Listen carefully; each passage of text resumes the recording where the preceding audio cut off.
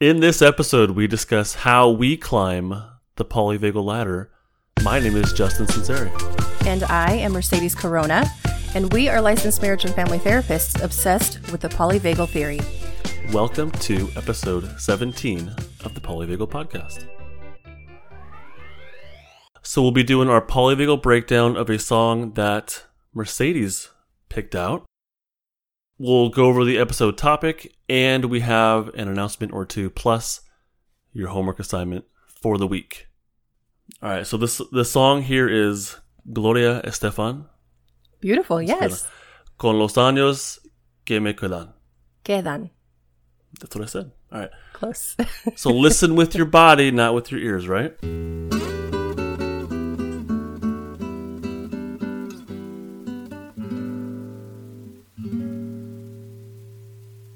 Sé que aún me queda una oportunidad. Sé que aún no es tarde para recapacitar. There's 30 seconds worth there, but that was, well, why don't you start it off? How did you feel about that song? I love that song. So I have to start off by saying it's a favorite of mine. I every now and then I'll get in the mood to be listening to the Spanish songs, and that's one that I play. So it's hard for me to separate like how I feel about it emotionally and how it feels in my body as a polyvagal, breakdown exercise. I think I feel it in my chest first. And you didn't let it get to the part. Oh, there's this one part where just the percussion comes in. It's fantastic. But 30 seconds only. That's it. I know. Sorry, Cut Gloria. Off. Sorry, Miss Estefan. Mrs. I feel it in my chest, and it feels there's lots of sway for me. Like I immediately start just like swaying to it. I think her voice, she's just got such a great voice. There's lots of prosody in there. It's a very, very safe song. I felt myself uplifted. I felt myself rising up with her voice. It's lovely prosody. It felt very safe. Yeah, that was my experience with the song. The background music was a little bit like slower. It didn't feel dangerous. You know what I mean? But her voice is really what kind of like brought me up. Well, and the music itself has some prosody to it. I don't know if that's something that we can't say, but with the guitar playing like just do-do-do-do-do, it's just there's lots of movement in the melody. The topic here is how we climb the polyvagal ladder. And we've selected a handful of areas that we'll kind of break down. First one here, let's talk about our breathing. We in the podcast we've said numerous times, controlled breathings, especially on the exhale to really slow it down. So I do that a lot, actually, frequently throughout the day, just really controlling my breath and making sure that I'm really slowing it on the way out. That's pretty straightforward. And I notice that when I do that I do feel a lot calmer as I breathe out. Do you ever do that? Notice that I feel calmer or breathe out? Well, do you ever like focus on your breathing and control your breathing and whatnot? Yeah, I do. It's a real there are times. Sarcastic comment there. I know. It's where I live in sarcastic land. Breathing is something that I've been, I don't want to say I've been into. We all have to be into breathing. But I took a Zen Buddhism course in college. And so it was meditation and focusing on your breath kind of stuff. And then I also got into yoga a little bit after college.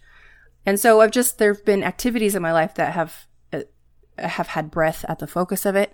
And so that's something that I've incorporated into my life. But yeah, there are times in the day that I'll take a minute. I'll do a couple of deep breaths on purpose, intentionally, if I'm feeling anxious or stressed or angry or whatever thing. But yeah, it's something that comes naturally to all of us because you think of people who do, there's a heavy sigh. People who sigh, that's a deep breath. That's your body saying, I need this right now. I need to take a moment. Yeah, sighing on the but really purposefully sighing. I find that to be pretty relaxing. It's interesting. So when we sigh, people always ask what's wrong. Yeah. And for me, it's not necessarily something wrong. I just felt like sighing, so I let out a sigh. and I just feel like it feels right, you know? For me, sometimes I only notice this because my family points it out. But when I'm sighing, I think it's one of my ways of just kind of an unconscious way of trying to handle a situation, or not handle, but just deal with it, I guess. And my daughter and my son will say, "Mom, are you angry?" And I'll say, "Why?" "Well, you just breathed really heavy." And I think it's like I'm stressed and I'm just trying to stay in control and trying to stay calm. I think when we sigh, that right before we sigh, there sometimes there is tension. You know, sometimes we are anxious. I don't think you have to be. You know, I don't think so either. Yeah, but I think that's what people associate it with. That's why they say, "Well, what's wrong?" Yeah. But purposefully sighing, I sighed. I don't know, my body. That doesn't mean something's wrong. It's just my body felt like sighing. I don't. It's almost like, I don't know. I want to say it's almost like jumping into the pool for the first time, or, you know, like, I don't know, walking outside like on a beautiful, you know, spring day, and like getting that first breath of air. Oh, like it's just like a quick little jolt or a charge. Yeah, I can see that. Like a refreshing, you know. Yeah. I can totally see that. So I do throughout the day just notice my breathing, especially in session. I do that a lot. Just making sure that my breathing is regulated, because I do feel myself mirroring empathetically just with my clients, that I'll feel more tense and whatnot. So I make sure to keep breathing in my belly throughout sessions, and yeah, just throughout the day randomly, or purposely I think about it and do it. I don't find that it's good in the moment on the breath out. I find it very helpful, but I don't think that it's enough for me. Like I like to squeeze things. That really helps me out a lot. Mm-hmm. So the breath alone is helpful in that moment, but I don't know how much of it actually carries over. I really kind of need the physical outlet as well. Yeah. That works best for me. So you use it kind of like a stair step to the next thing that will also help you. And actually I do that a lot when, like with my kids or, you know, down the ladder. I'll take a deep breath, not a little one, but I'll take a deep breath, just one. And it's enough for me just to kind of, like you said, like jumping in the pool, like it's enough just to kind of jolt me back into where I want to be. Mm-hmm. So, you know, the kids are down the ladder, and to prevent myself from joining them, I'll take a deep breath, slowly exhale it, and I'm like, okay, I'm ready. Yeah. But continuous deep breaths, I don't know how much that does for me so far. So the physical outlet seems to be I feel that changing my breathing naturally when I do physical things. I agree. I think the breathing by itself isn't always, it's not going to take care of the issue all by itself. And I think people are going to respond differently to all these things, right? I did want to say, I don't know if it's something that you have mentioned before on the podcast, or if I feel like I heard Dr. Porges on a different podcast talking about it, how the exhale breath is the more, I don't want to say the more important one, but like the more necessary one for the actual relaxation, the actual calmness. Focus on making your exhale breath longer than your inhale breath. So, for example, what is the one? The 5-7-8 breath? Have you heard of that one? So I have, yeah. You breathe in for a count of 5, hold it for a count of 7, breathe out for a count of 8. I'm just saying it as an example. I'm not saying that you have to do this, because I hear it makes people lightheaded, actually. But the idea is to inhale for a shorter amount of time than you exhale. The exhale is the more relaxing part of the breathing. I find that the 5-7-8 thing, or any sort of overly controlled breathing, I don't like. Yeah. And I find myself in this sort of evaluative place where I'm timing it, and I'm like, am I doing this right? And lately I do the controlled exhale, because when we exhale, that's when our parasympathetic is really active. Inhale is sympathetic. So yeah, you control the exhale for that reason. But I'm just allowing myself to breathe the way I want to breathe as well, and then I'm noticing it. You know what I mean? So yeah. I'll do the controlled breathing, but I expect on the exhale, more on the exhale. But I'm really kind of letting my body breathe the way it wants to breathe, especially if I have a moment to pause and look inward in like stillness and maybe enough quiet, that I'll just notice, how does my body want to breathe without judging it. I'm just like curious, and that to me I find more grounding than controlled breathing. That's just my experience of it. Experiment, be curious, try all these things out, but see what works for you. I have asthma, by the way, so that might affect this stuff as well.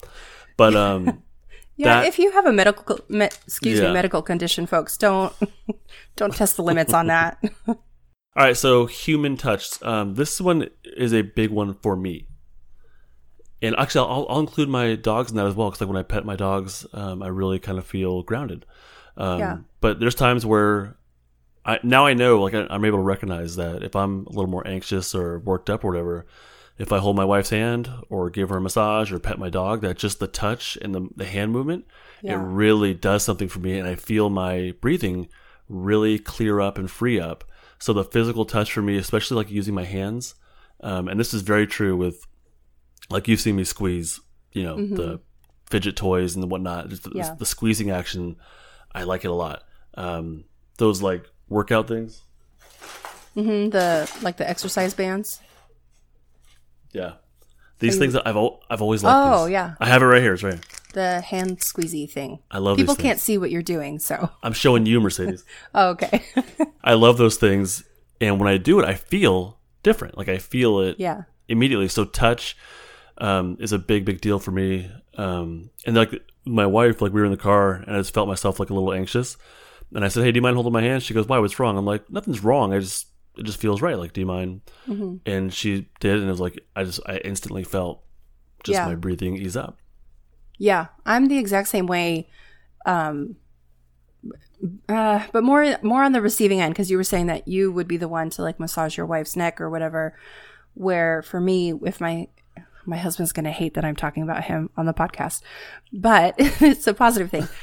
If my husband touches me like on the shoulder, my favorite thing is skin to skin contact, but like his hand on my neck or my shoulder. Yeah. And immediately going back to the breathing, like immediately just completely unconsciously, I just like this heavy sigh comes out and it's just like so relaxing.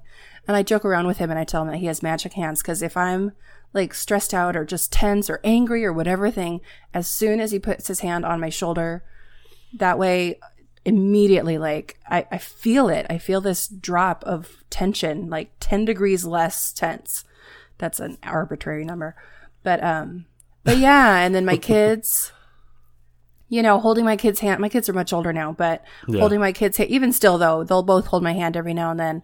And that is just so nice. Like if we're walking through the store and they just like go for the hand, like for mom's hand. And I just love it. It just kind of brings me just to a more calm, safe place. Bella and I, we haven't done this for a while, but when I say goodnight to her, I'll go into her room and give her a hug and kiss goodnight. We have a little routine. And we haven't done this in a while, but we used to just give each other a hug until it felt right to stop. Mm-hmm. And it was, sometimes we'd like do a super big squeeze. Sometimes it was lighter. Sometimes it was longer. And we would just be like, yep, that's enough. And it was just this moment of like, I got what I needed through a physical connection. I feeling loved, I think. It was very grounding. Yeah. And really brought us both into this like connected, loving place. I'll do that kind of thing.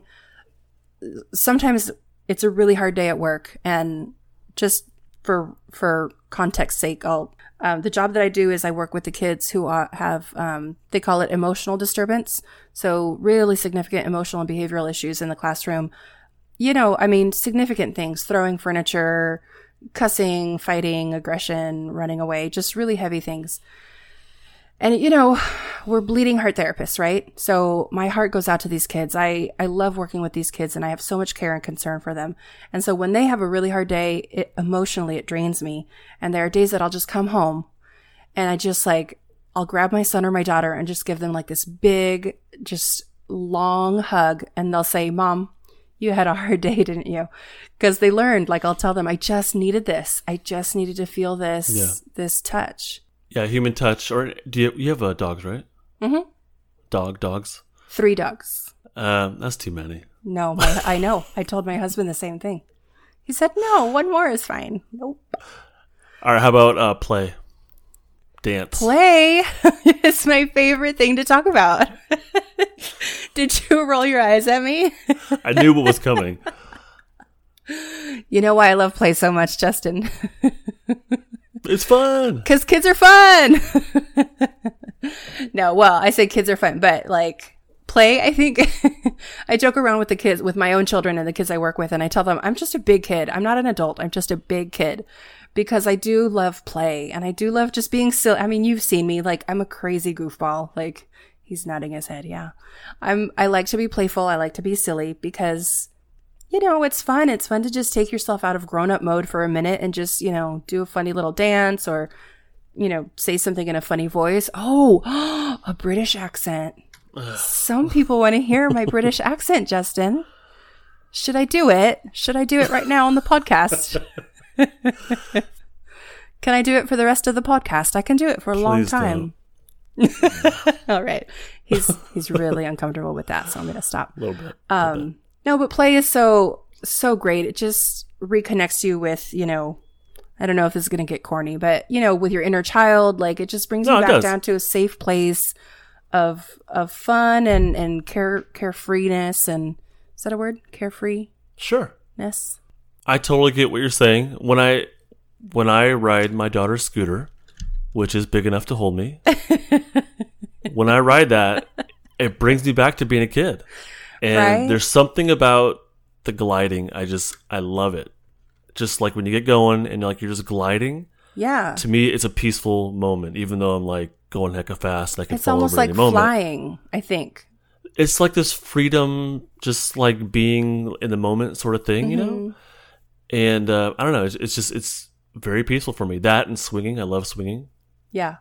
Love my kids don't bother me to push them. I get to swing on my own. It's swinging is fantastic. Yeah. Playing catch, like all these play things I really like. Yeah. Today, actually I posted a 1-minute video today, but my son wanted to go out and play in the park. I didn't want to go. It was Sunday morning. I wanted to be on the couch reading a Peter Levine book. Of course. So I'm like, I don't want to, but it's a beautiful day. Not too hot yet, so I took him out, right? And he wanted to go on the slide. I'm like, I'll do it with you once. I didn't want to do the damn slide. But I did it once, and I'm like, that's enough. But I found other ways to play with him, without being disingenuous. And then we did swinging, and that kind of brought me out of my funk a little bit more. Yeah. And then he rode his little tricycle around this like oval area, and I rode the scooter. And I felt my breathing just really kind of free up. And I felt more connected to him and more playful.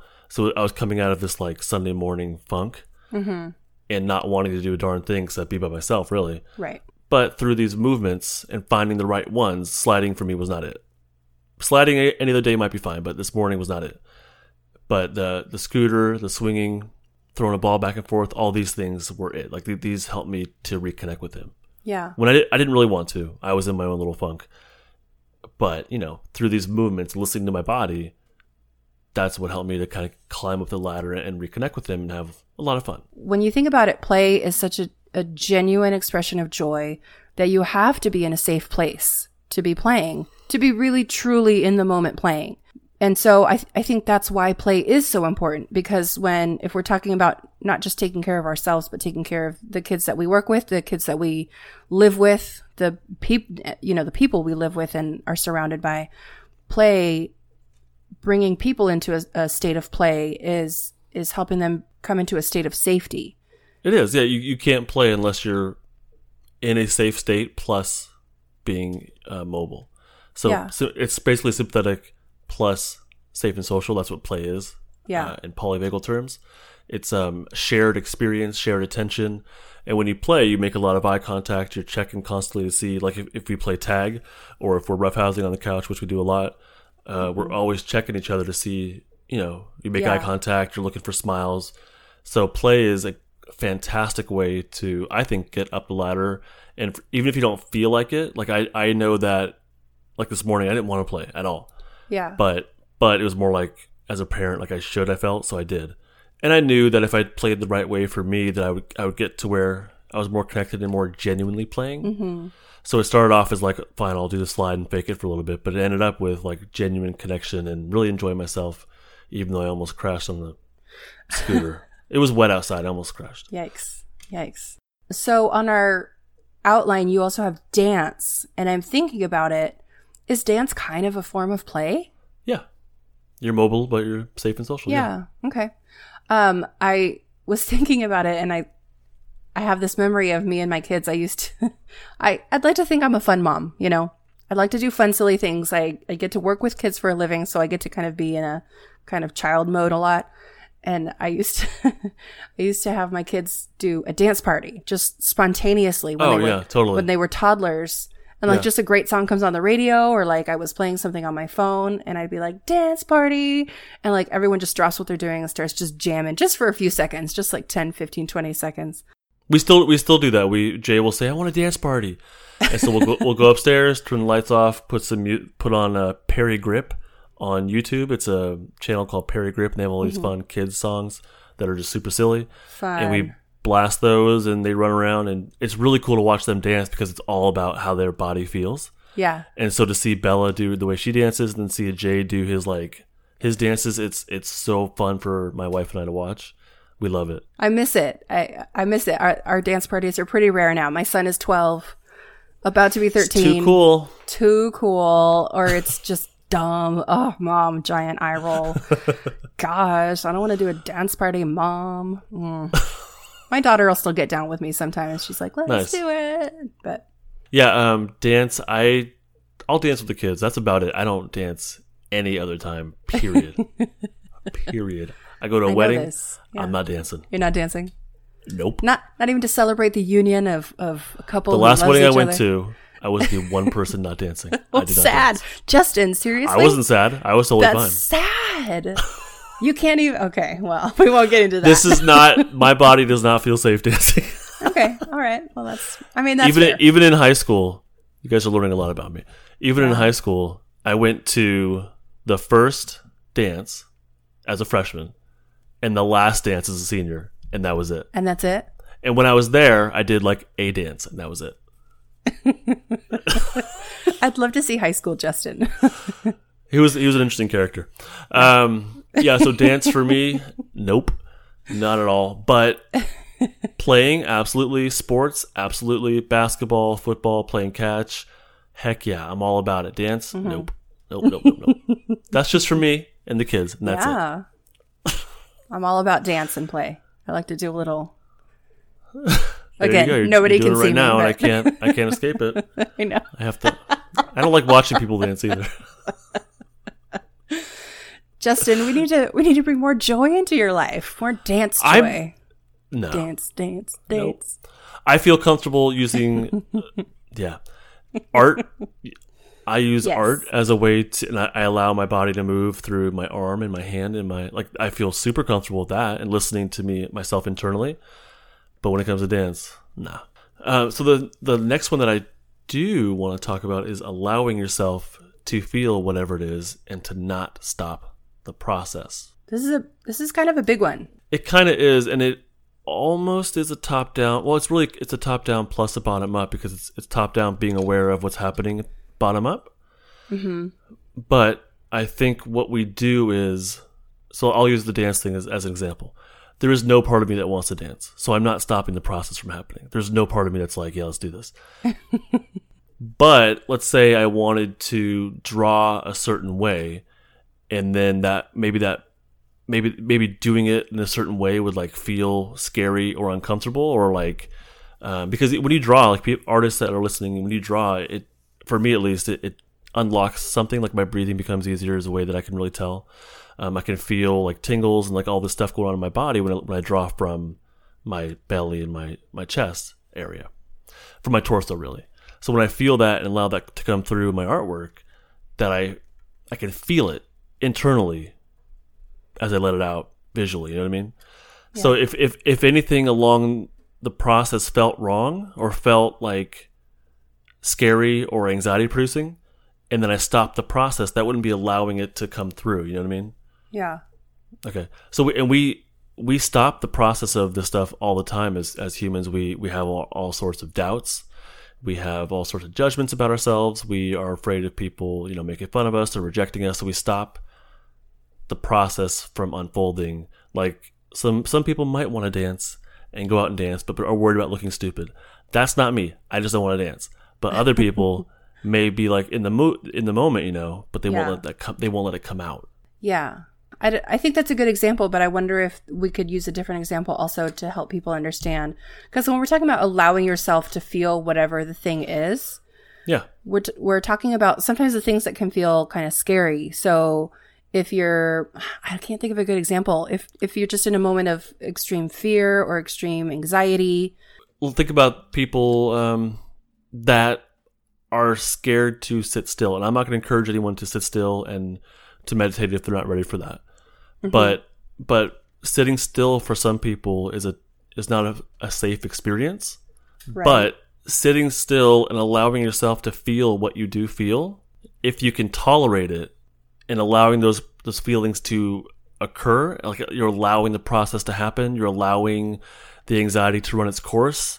If you can sit with it and be mindful of it and really breathe through it, that's what's going to help that kind of like tension and anxiety and even some of the trauma stuff come out little by little by little. Mm-hmm. It's a very difficult thing to do. I'm not going to say people can just sit down and start doing it. It's a very, very difficult thing to do. And recently I did that where I allowed myself to do a little bit of meditation and really look inward.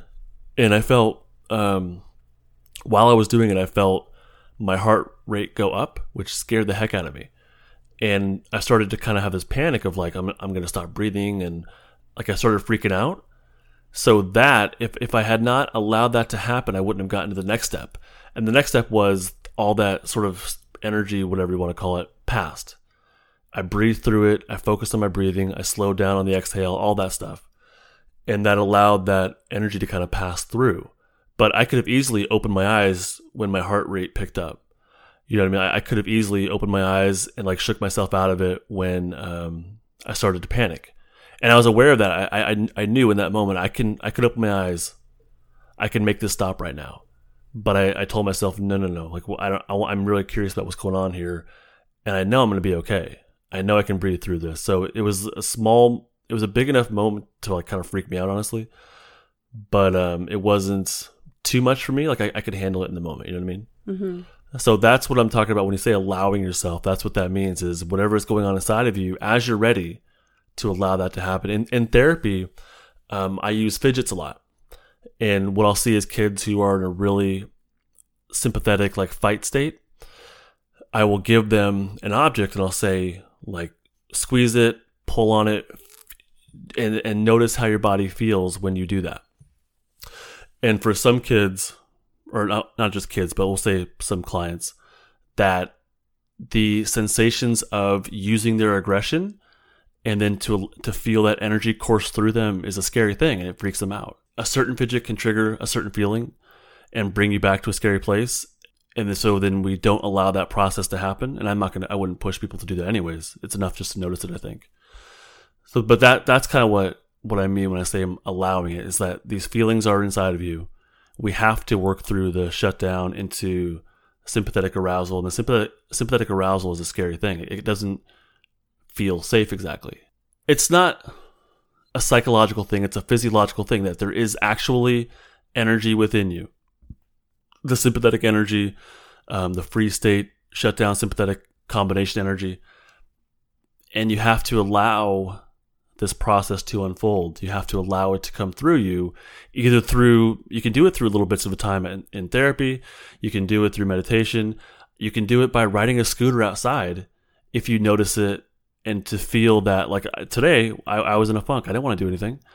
But as I was moving, I felt like my energy pick up. I felt like I wanted to go faster. So I allowed that to happen. So I allowed myself to push it, you know what I mean? And to really feel myself kind of like colliding along and whatnot. So I allowed the process to happen rather than get freaked out and slow down and say, oh, I better not, ruin my child's bike or something, or a scooter or something. True. Or I could have said, like, I'm riding my daughter's scooter, which is a cool scooter, right? But there's no question about it. The thought could have popped in my mind that, like, if someone's watching, I might look stupid. Yeah. I didn't, but I could have. Or like any thought could have popped in my mind to stop that from happening. But I told myself, I'm enjoying this. I'm feeling better. I feel my breathing better. I'm going to push this even further and use, because I felt some like sympathetic energy come up. I'm going to use this and consciously be aware of it, breathe through it, and allow this process to happen. And I felt terrific at the end of it. I felt like super exhilarated. My breathing was a lot better, and I felt more connected to my son, versus like stopping that process from happening and saying, I'll just like I'm not gonna push it. I'm not gonna like use the sympathetic energy. I'll just stay in my funk, and that would have brought me back down. I wouldn't have allowed that process to happen. The way I was thinking about it is, I guess, parallel to what you're saying. So it's similar, but kind of on a different path.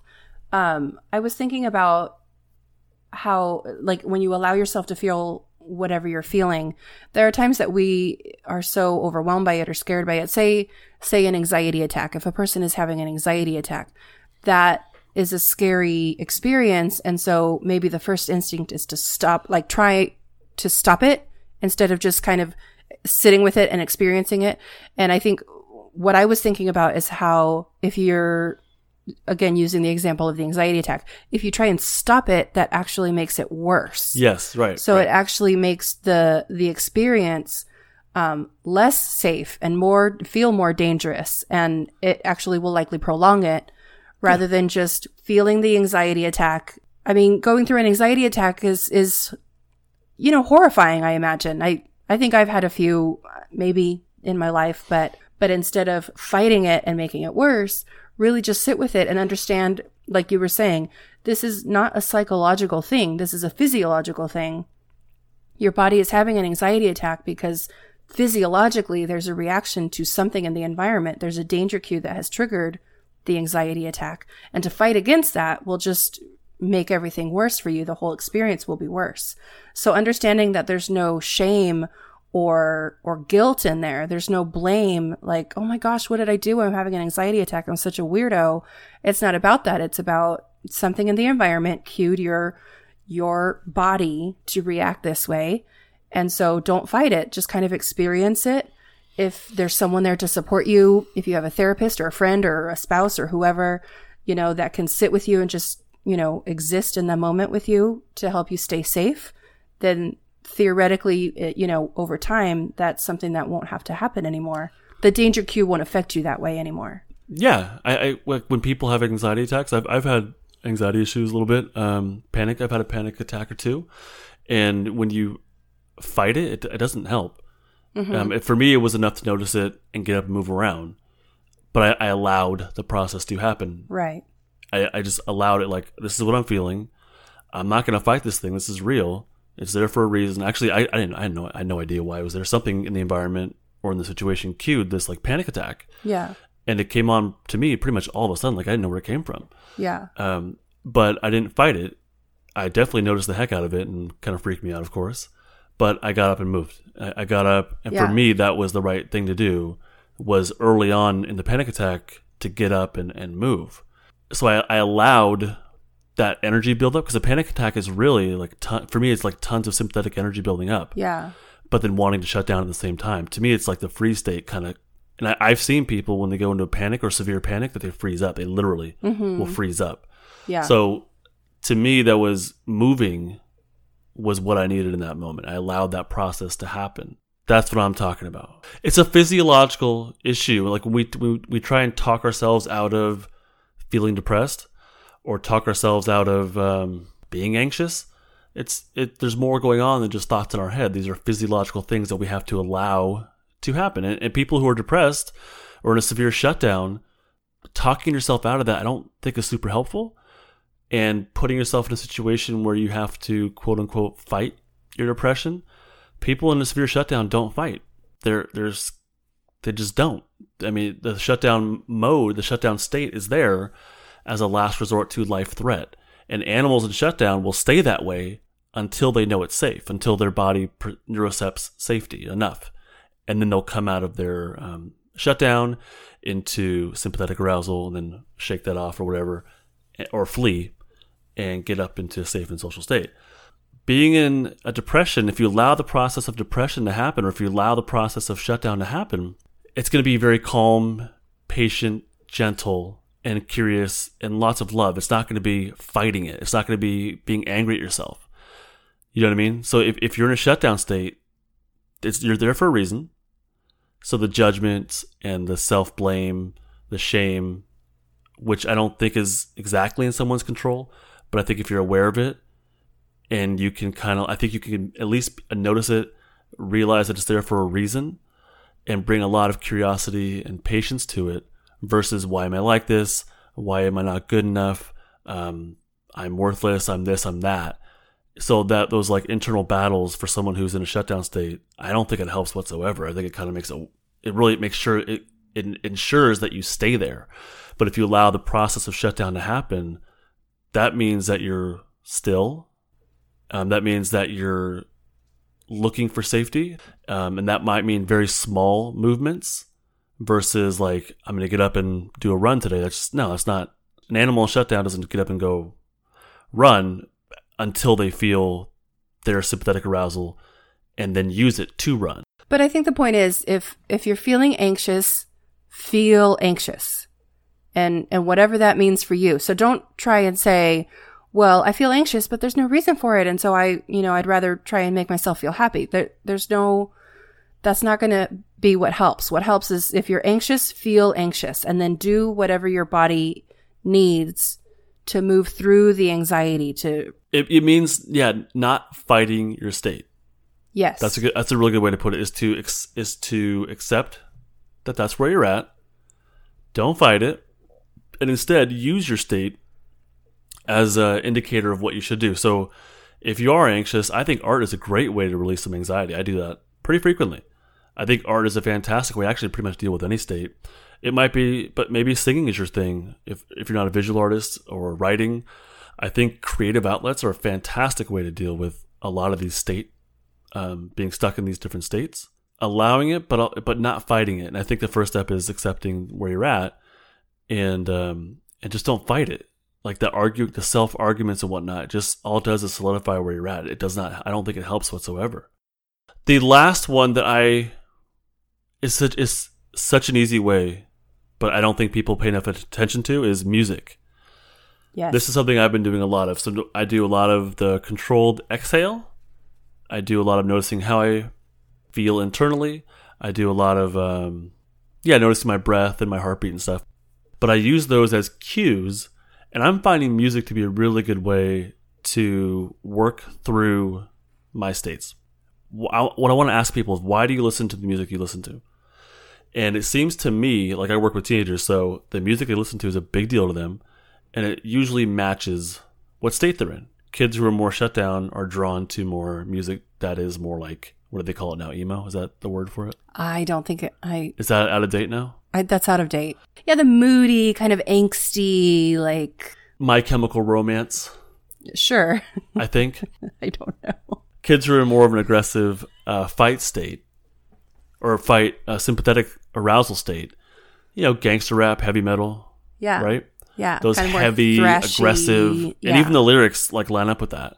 Yeah. So I think that the music that we choose directly connects, I think, it's just my opinion, I haven't read this from Dr. Porges or Levine or whoever else, but I think the music we choose really directly reflects what state that we're in, I think. Or at least, think about a song that really speaks to you. Why does it speak to you? Like, it probably speaks to whatever you're going through. Not just in the lyrics, but in the actual mood of the song.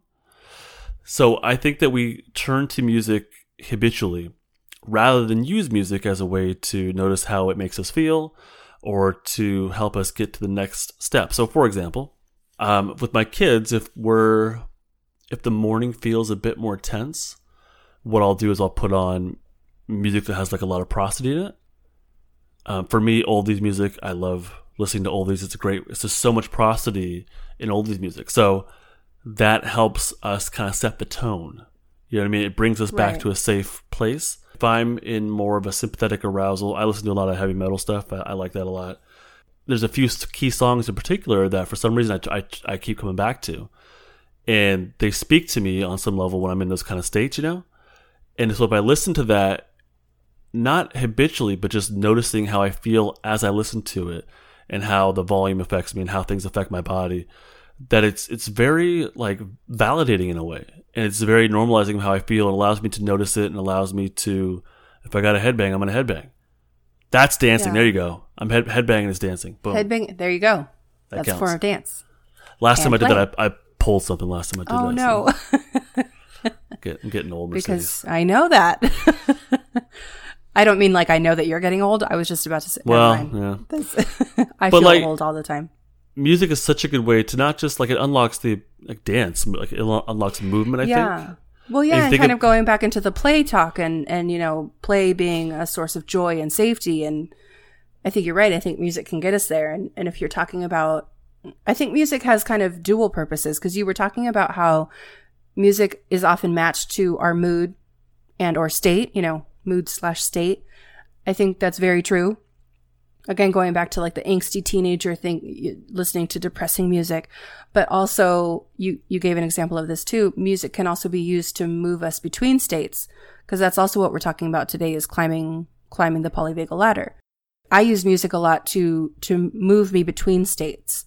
I think when I was much younger, I did the thing where I would kind of match music to my state, but now I notice that I use it a lot more to, like, in the mornings when I'm getting ready for work, I listen to music that will kind of get me moving, get me going. And even if I'm like, I wake up in a funk or I wake up really tired or whatever, by the time I'll play it like while I'm in the shower. So I put my speaker on in the shower. And so by the time I get out of the shower, I'm, dancing and singing to the point where my husband's like, too loud. You have to stop. That happens more often than I'd like to admit. But it gets me going and it gets me like ready for the day. Another example I can think of off the top of my head is I used to work in a classroom. This is so I still work in a classroom, but a few years ago, I worked in a classroom where, the teacher let me put on, my Pandora station. It's like kind of like easy, like classical music. And the kids would complain, "Miss Mercedes, this is boring. We hate this music." And I tell them, I'm wanting to help you concentrate on your work. I'm wanting to help you kind of calm down a little bit. It's work time and kids are, you guys are being kind of rowdy and noisy. So let's see if this helps. 10 minutes later, like everybody's quiet and they're still. And one of the rowdiest kids goes, "Miss Mercedes, you're right. This music makes me feel really relaxed and I'm focusing on my schoolwork." I'm like, yeah, duh. That's why I did that. I think that's one of the points we're trying to make, is that music can help us move between states too. I think so. Like in that example, the kids were in this rowdy, sympathetic arousal, but the music you chose did not match that. So for them, that was, we'll call it a misattunement. Just like if they were in a sympathetic state and you come along and try and talk in a prosodic voice, that it's not going to match where they're at. So right. They may actually have a hard time tolerating your prosodic voice and going up the ladder to meet you, but once they see you're safe, they will eventually be able to work. So just like with the music, it didn't match where they were at, but over time, after hearing it and realizing it was apparently safe enough, that they were like, oh, okay. They were able to go back up the ladder enough and join the music. Yeah. That's how I use all these music. Etta James is a fantastic way for me to work my way up the ladder. Love Etta James. So there was one morning where I was just in a funk, and I was really kind of like really more like shut down, not like collapse, like shut down. I was still functioning, through the day, but I was like, man, what is going on here? Like I'm not just not into my day here. And so I listened to no music. I had quiet in the car. I do a lot of stuff in the car because I drive a lot, but I was like, you know what? The music's not working for me. I don't want to listen to a podcast. I didn't want to hear anybody talk. Reflexively, I did. Out of habit, I did. But when I really looked inward, I'm like, this isn't working for me. I'm not really listening to it. I'm not taking it in. So I'll just drive in silence to my next place or whatever. And so I did that. And just the silence of driving, or what, close enough to silence, was enough for me to get my breathing back on track. It was like quiet and calm enough. And then the next thing I did was, when I was able to, I put on, I felt like I was ready for the next step, which was sympathetic arousal. Like I'm ready for some heavy metal here. So I put on, I think it was either Five Finger Death Punch or Godsmack or Baby Metal. One of the, I don't know. These probably names, all of man. them. Exactly. So it just felt right. You know what I mean? Like listening to it, cranking it up, it just felt right. Yeah. And then I was like, you know what? Cool. I felt myself climbing up the ladder. My breathing was changing, feeling better. And then the last thing that day this is all in the morning. I got to where I was supposed to be, and I put on Etta James. You know what I mean? So I was like, I'm ready to get the next step here. I put on Etta James. I did some meditation, and I felt fantastic. I felt super connected and more social than I'd probably been in quite a long time. But that was working my way up through music was a key part of that, and listening to where I'm at, and when I listening to music with my body, not with my ears, and really letting myself kind of like get into it and letting it speak to me on that level and take me to the next level up the ladder. So I think music is obviously a huge deal. It's plus breathing, plus this noticing and allowing yourself to feel what you feel without judgment. That's the important part. What is it called? Five-finger death punch. That to me is a new name. I've never heard of five-finger death punch. Someone actually DM'd me, and hopefully I answered the question, but someone asked me, like, why do I like heavy metal music? Why does that speak to me? What's really interesting I've never done a mosh pit before. I kind of want to, but never did. So a mosh pit is, for those who don't know, is at a heavy metal concert that basically people will start not attacking each other, but they'll. I mean, it's really a form of dance where there's punching and elbowing and hitting and shoving, thrashing and yeah. But heavy metal dance, if you call it that, is extremely aggressive. It's a lot of like fight state kind of stuff. It's a lot of upper body shoving, elbowing. It's a lot of that fight state kind of stuff. So for the person who asked me in DM about heavy metal, to me that's a fight state thing, and heavy metal is a great way, especially I think in a mosh pit. Not that I invite you, not that I'm going to ask people to do that, but the dancing of heavy metal music is extremely upper body fight state, shoulder kind of stuff. So totally side tangent. Let's get us back on track here. We did a live chat just a little while ago, and what do people say? One person said that they take their shoes off and walk along, and walking barefoot outside. They even said they skateboard barefoot, which I thought was super cool. I feel like that would be a little dangerous. I'd be worried about like scraping my toes. See, like, so you would not allow the process to happen. Those thoughts of safety would not allow the process to happen. Aren't we supposed to be aiming for safety? So what I'm saying is, if that person feels safe, both internally and externally, but what that person's saying though, man. Yeah, exactly. What that person's saying is that the movement of skateboarding feels right. Not having their shoes on feels right for their body. Yes. The thought of I might get hurt would stop the process from unfolding of moving up the ladder through barefoot skateboarding. I have questions. What's the question? Well, I don't want to get into like this long drawn out conversation, but I do. That's what a podcast is. A long drawn out conversation. I don't know. I guess, okay. So my question is like, does that count if I don't know. I don't know if skateboarding barefoot is a good example, but let's just use it. If that doesn't, I just answered my own question. I was going to say, if that doesn't work for me, right, then that answers my question. Then that's not what works for me. But so, if I want to skateboard barefoot because the sensation of skateboarding and feeling, I don't know, I've never skateboarded, this but stuff, like the vibrations is through like, my feet. I don't know. I can't break it down that far. Like, bleeding up my feet like that. So the thoughts of safety stop you from, but that's not the right move for you. Then that's not your thing. Okay.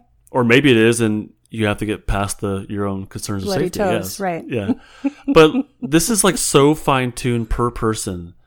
It really is. For me, art is a great way for me to let go of or to work through some states, and I'm able to listen to what's going on inside of me and to let it out through my arm and my hand and my wrist and shoulder and whatnot, and elbow. But so like that feels right to me. Me playing with stress balls and squeezing them feels right to me. But if I give that same stress ball to somebody else, they will interact with it differently. And maybe they'll hate it. Maybe they'll toss it up and down, and that will feel right to them. Like today, I was out this morning with my son, and we had a little basketball. And for some reason, walking and dribbling it felt fantastic. But walking and slamming it into the ground and then running to catch it before it fell and hit the ground, felt even better. Like it was just the most fun thing. I was using my arms to like throw it down. I hear the loud noise of it like banging on the ground, and then I get to use my legs to run under it and catch it. All coordinated, balanced movement. It felt fantastic. Like it was this big release for me. So, but I can't prescribe that for the next person. I have no idea. So barefoot skateboarding, yeah, sure, absolutely. You know what I mean? A scooter ride on my daughter's scooter. Yeah, that's there you go. I'm all set. The Instagram live, we also had the suggestion of yoga and meditation. There was a phrase in there. Was it meditative breathing? Something about breathing. Something like that, yeah. I'm finding that I'm getting more curious about the meditation kind of stuff. That's really, especially getting the right voice. You know what I mean? Hearing the right voice. is like, it just feels right. I don't know if yoga would work for me, but you were saying earlier that's a good fit for you. Yeah, it is. I like doing that. But I know I've also tried to convince my husband, for example, to do it with me. And he'll always say, I want to be more flexible. I want to stretch my muscles a little bit more. And I say, hey, why don't we try the yoga? No, we've been together 20 years now. Nope.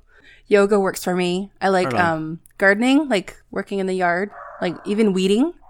My husband's like, I hate weeding. And I don't know. There's something about the movement of like just the repetition of pulling the weeds, putting them in the whatever box or whatever. So the next time is when you do that, to notice how it feels. Like, what is your body experiencing while you're weeding?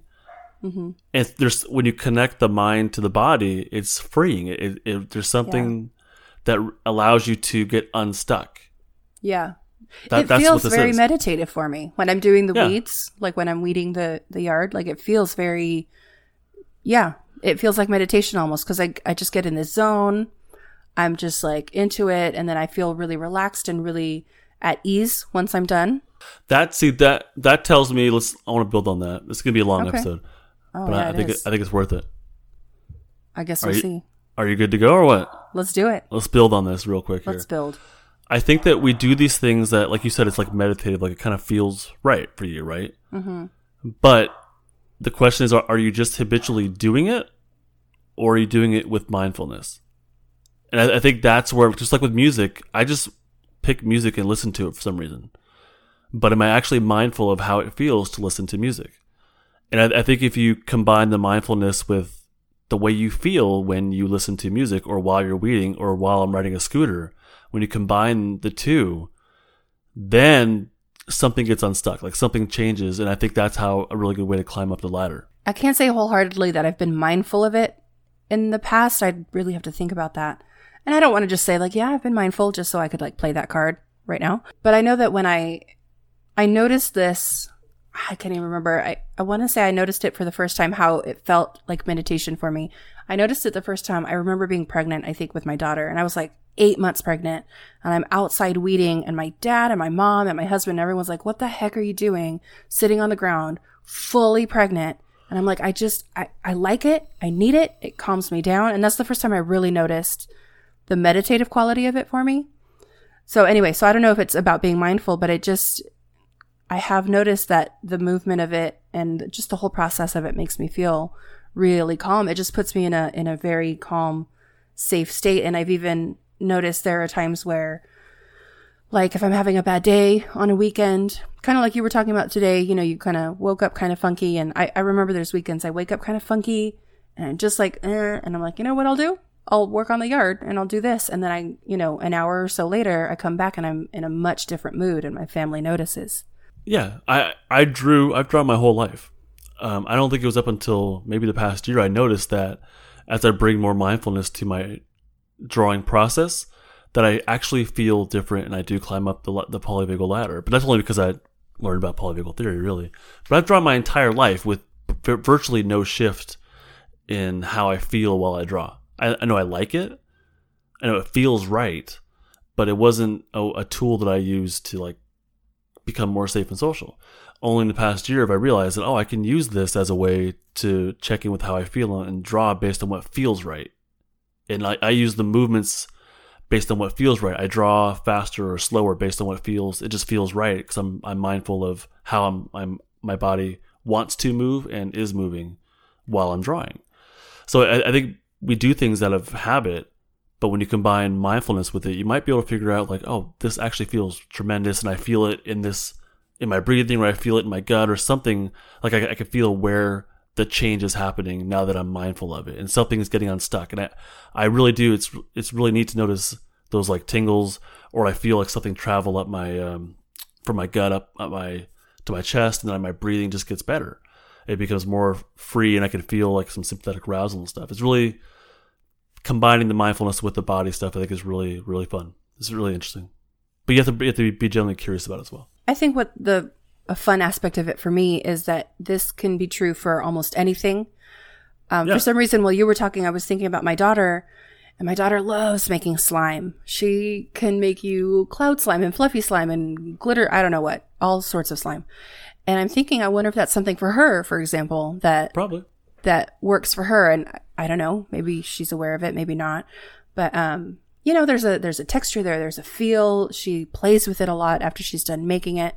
So I guess what I'm trying to say to the people listening is this can be anything. I really think so. I used to work with another clinician, another therapist who used to, what did she do? Soap carving, like bars of soap, and she'd carve them. Or like, you know, anything, like making things, creating things, doing things. It can be anything. Really, like, why do we do the things that we do? Mm-hmm. Why does our body like to listen to this thing or watch this thing or draw this thing? Like, why? Right. There's something about that action that speaks to your physiology. Yeah. Or to your history plus your physiology plus, you know, all kinds of like cultural stuff and blah, blah, blah, blah. But like, why do we do the things that we do? Like, there's a reason that our bodies want to do these things. There's a reason why my body likes to do the scooter and to feel the gliding, flying sensation. I don't know what the hell why it is, but it just feels right. And as I bring mindfulness to it, like it unlocks something inside of me and I feel tremendous. Rather than I'm just doing it and having fun. It's like I'm doing it and having fun, plus I'm mindful of why. And it just unlocks something. That's so fascinating to me. It is.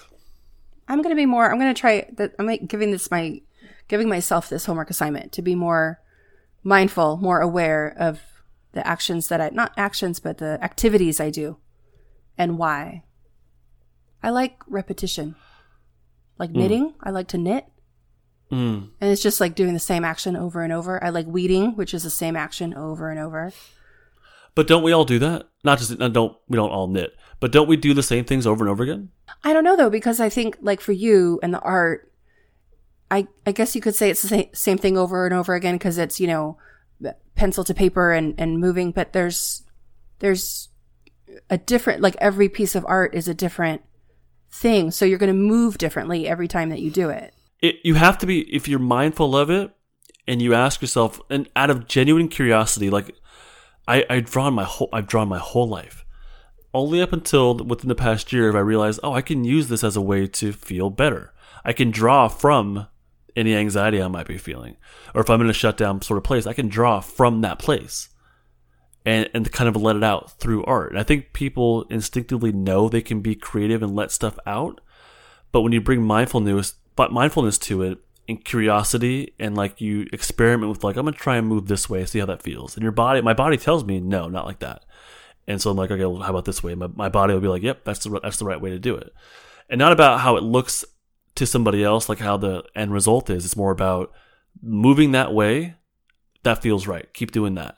And listening to my body in a genuine way, in a very curious way, has allowed me to move up the ladder by through creative outlets or through movement on a scooter or whatever. And pretty much anything, especially creative outlets, sports, breathing, yoga, like all these things are fantastic ways to become curious about where you're at and to really notice, like, I keep returning to this action. I keep returning to weeding. How do I feel when I weed? How does my body feel when I grab it by the base or whatever and pull? Like, how does that feel in my arm? And I think when you bring that level of mindfulness to it, it's going to be a different experience the next time. It will no longer be just a thing that your body does, but it's going to be an experience that you're having.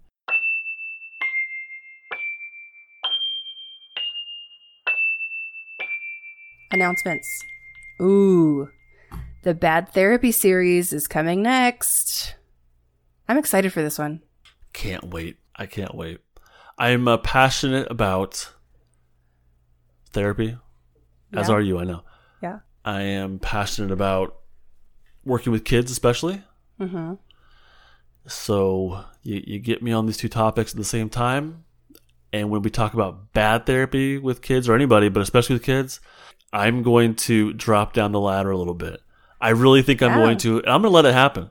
It's going to get real, I think. I want people, I know there are a ton of stories out there. Yes. Of bad therapists. And I really want people to feel, we're inviting you to share those with us. And I really would love to have audio clips. I want to hear your level of anger at these people. I want to call people, not by name. I'm not going to call people out by name. But I want to expose what bad therapy is, because people are going to therapists they're trusting. They're desperate for help. They see desperate us for help. therapists as the experts, and then there are some experts, and I'm doing air quotes here. There are some people who see themselves as experts and then take advantage of that, and that is not okay. It's not okay. So that the fact that people are desperate for help and trusting us and giving us money, I want to make sure they know what is acceptable and what is not, what is bad therapy, what is not. Because what I'm hearing from people through DM and email is, that didn't feel right. Like I did this therapy thing and that didn't quite feel right. Yeah. But I didn't know what to say. If it doesn't feel right, it probably wasn't right. That's the bottom line here, honestly. Because, I mean, let's see. We're in 2019. I've been a therapist for 15 years now. Jeez, I'm old. And, like, I don't know what my point was because I got distracted by being old, but I've been a therapist for 15 years. And in 15 years, like I've heard lots of stories from people who've come to me when I was in private practice after other therapists, and they're like, it wasn't like this before. I didn't feel this way before. Like, and they felt safe and comfortable with me. And I'm like, whoa, like that's not okay that you didn't feel this way before. This is how it's supposed to feel. This is your chance to literally sound off and get your voice out there. Keep it anonymous. That's totally fine. But we want to know about bad therapy experiences, and Mercedes and I will talk about those and explain how things maybe should have gone, or what's appropriate, what's inappropriate. We'll talk about ethical guidelines. I don't mind exposing. Like, this should be a transparent process. It's supposed to be. We should not be working behind this cloak of trust. Like, this should be a very transparent. I want people. I'm already getting upset, Mercedes. I know. No, I know. Me too. I'm already fight mode. Exactly. Yeah. So we'll leave it at that. Please send us your audio clips. You can do so. Just send me an email with a clip you record on your phone. That's fine. You can if you have Anchor, the app, you can send me an audio clip. You can also do that through the Anchor website. You can DM me or Mercedes on Instagram with an audio clip. They have that function through DMs, so it's really easy to send us an audio clip, but we would love that. If you'd rather write it out, that's totally fine too, and we can read it off. I know there's a ton of stories out there. This might be a long series. I'm really curious to kind of see what happens, but I can't wait. I want it to be a long series. Cannot because wait. Yes, I want people to tell us their stuff, and like you were saying, I want to expose this stuff. It should be transparent. So the homework assignment for this week is pick something that you heard today and use it. Just real quick, last week my goal was to use the visualization to bring myself back up the ladder, and I attempted to use that. It didn't really work for me.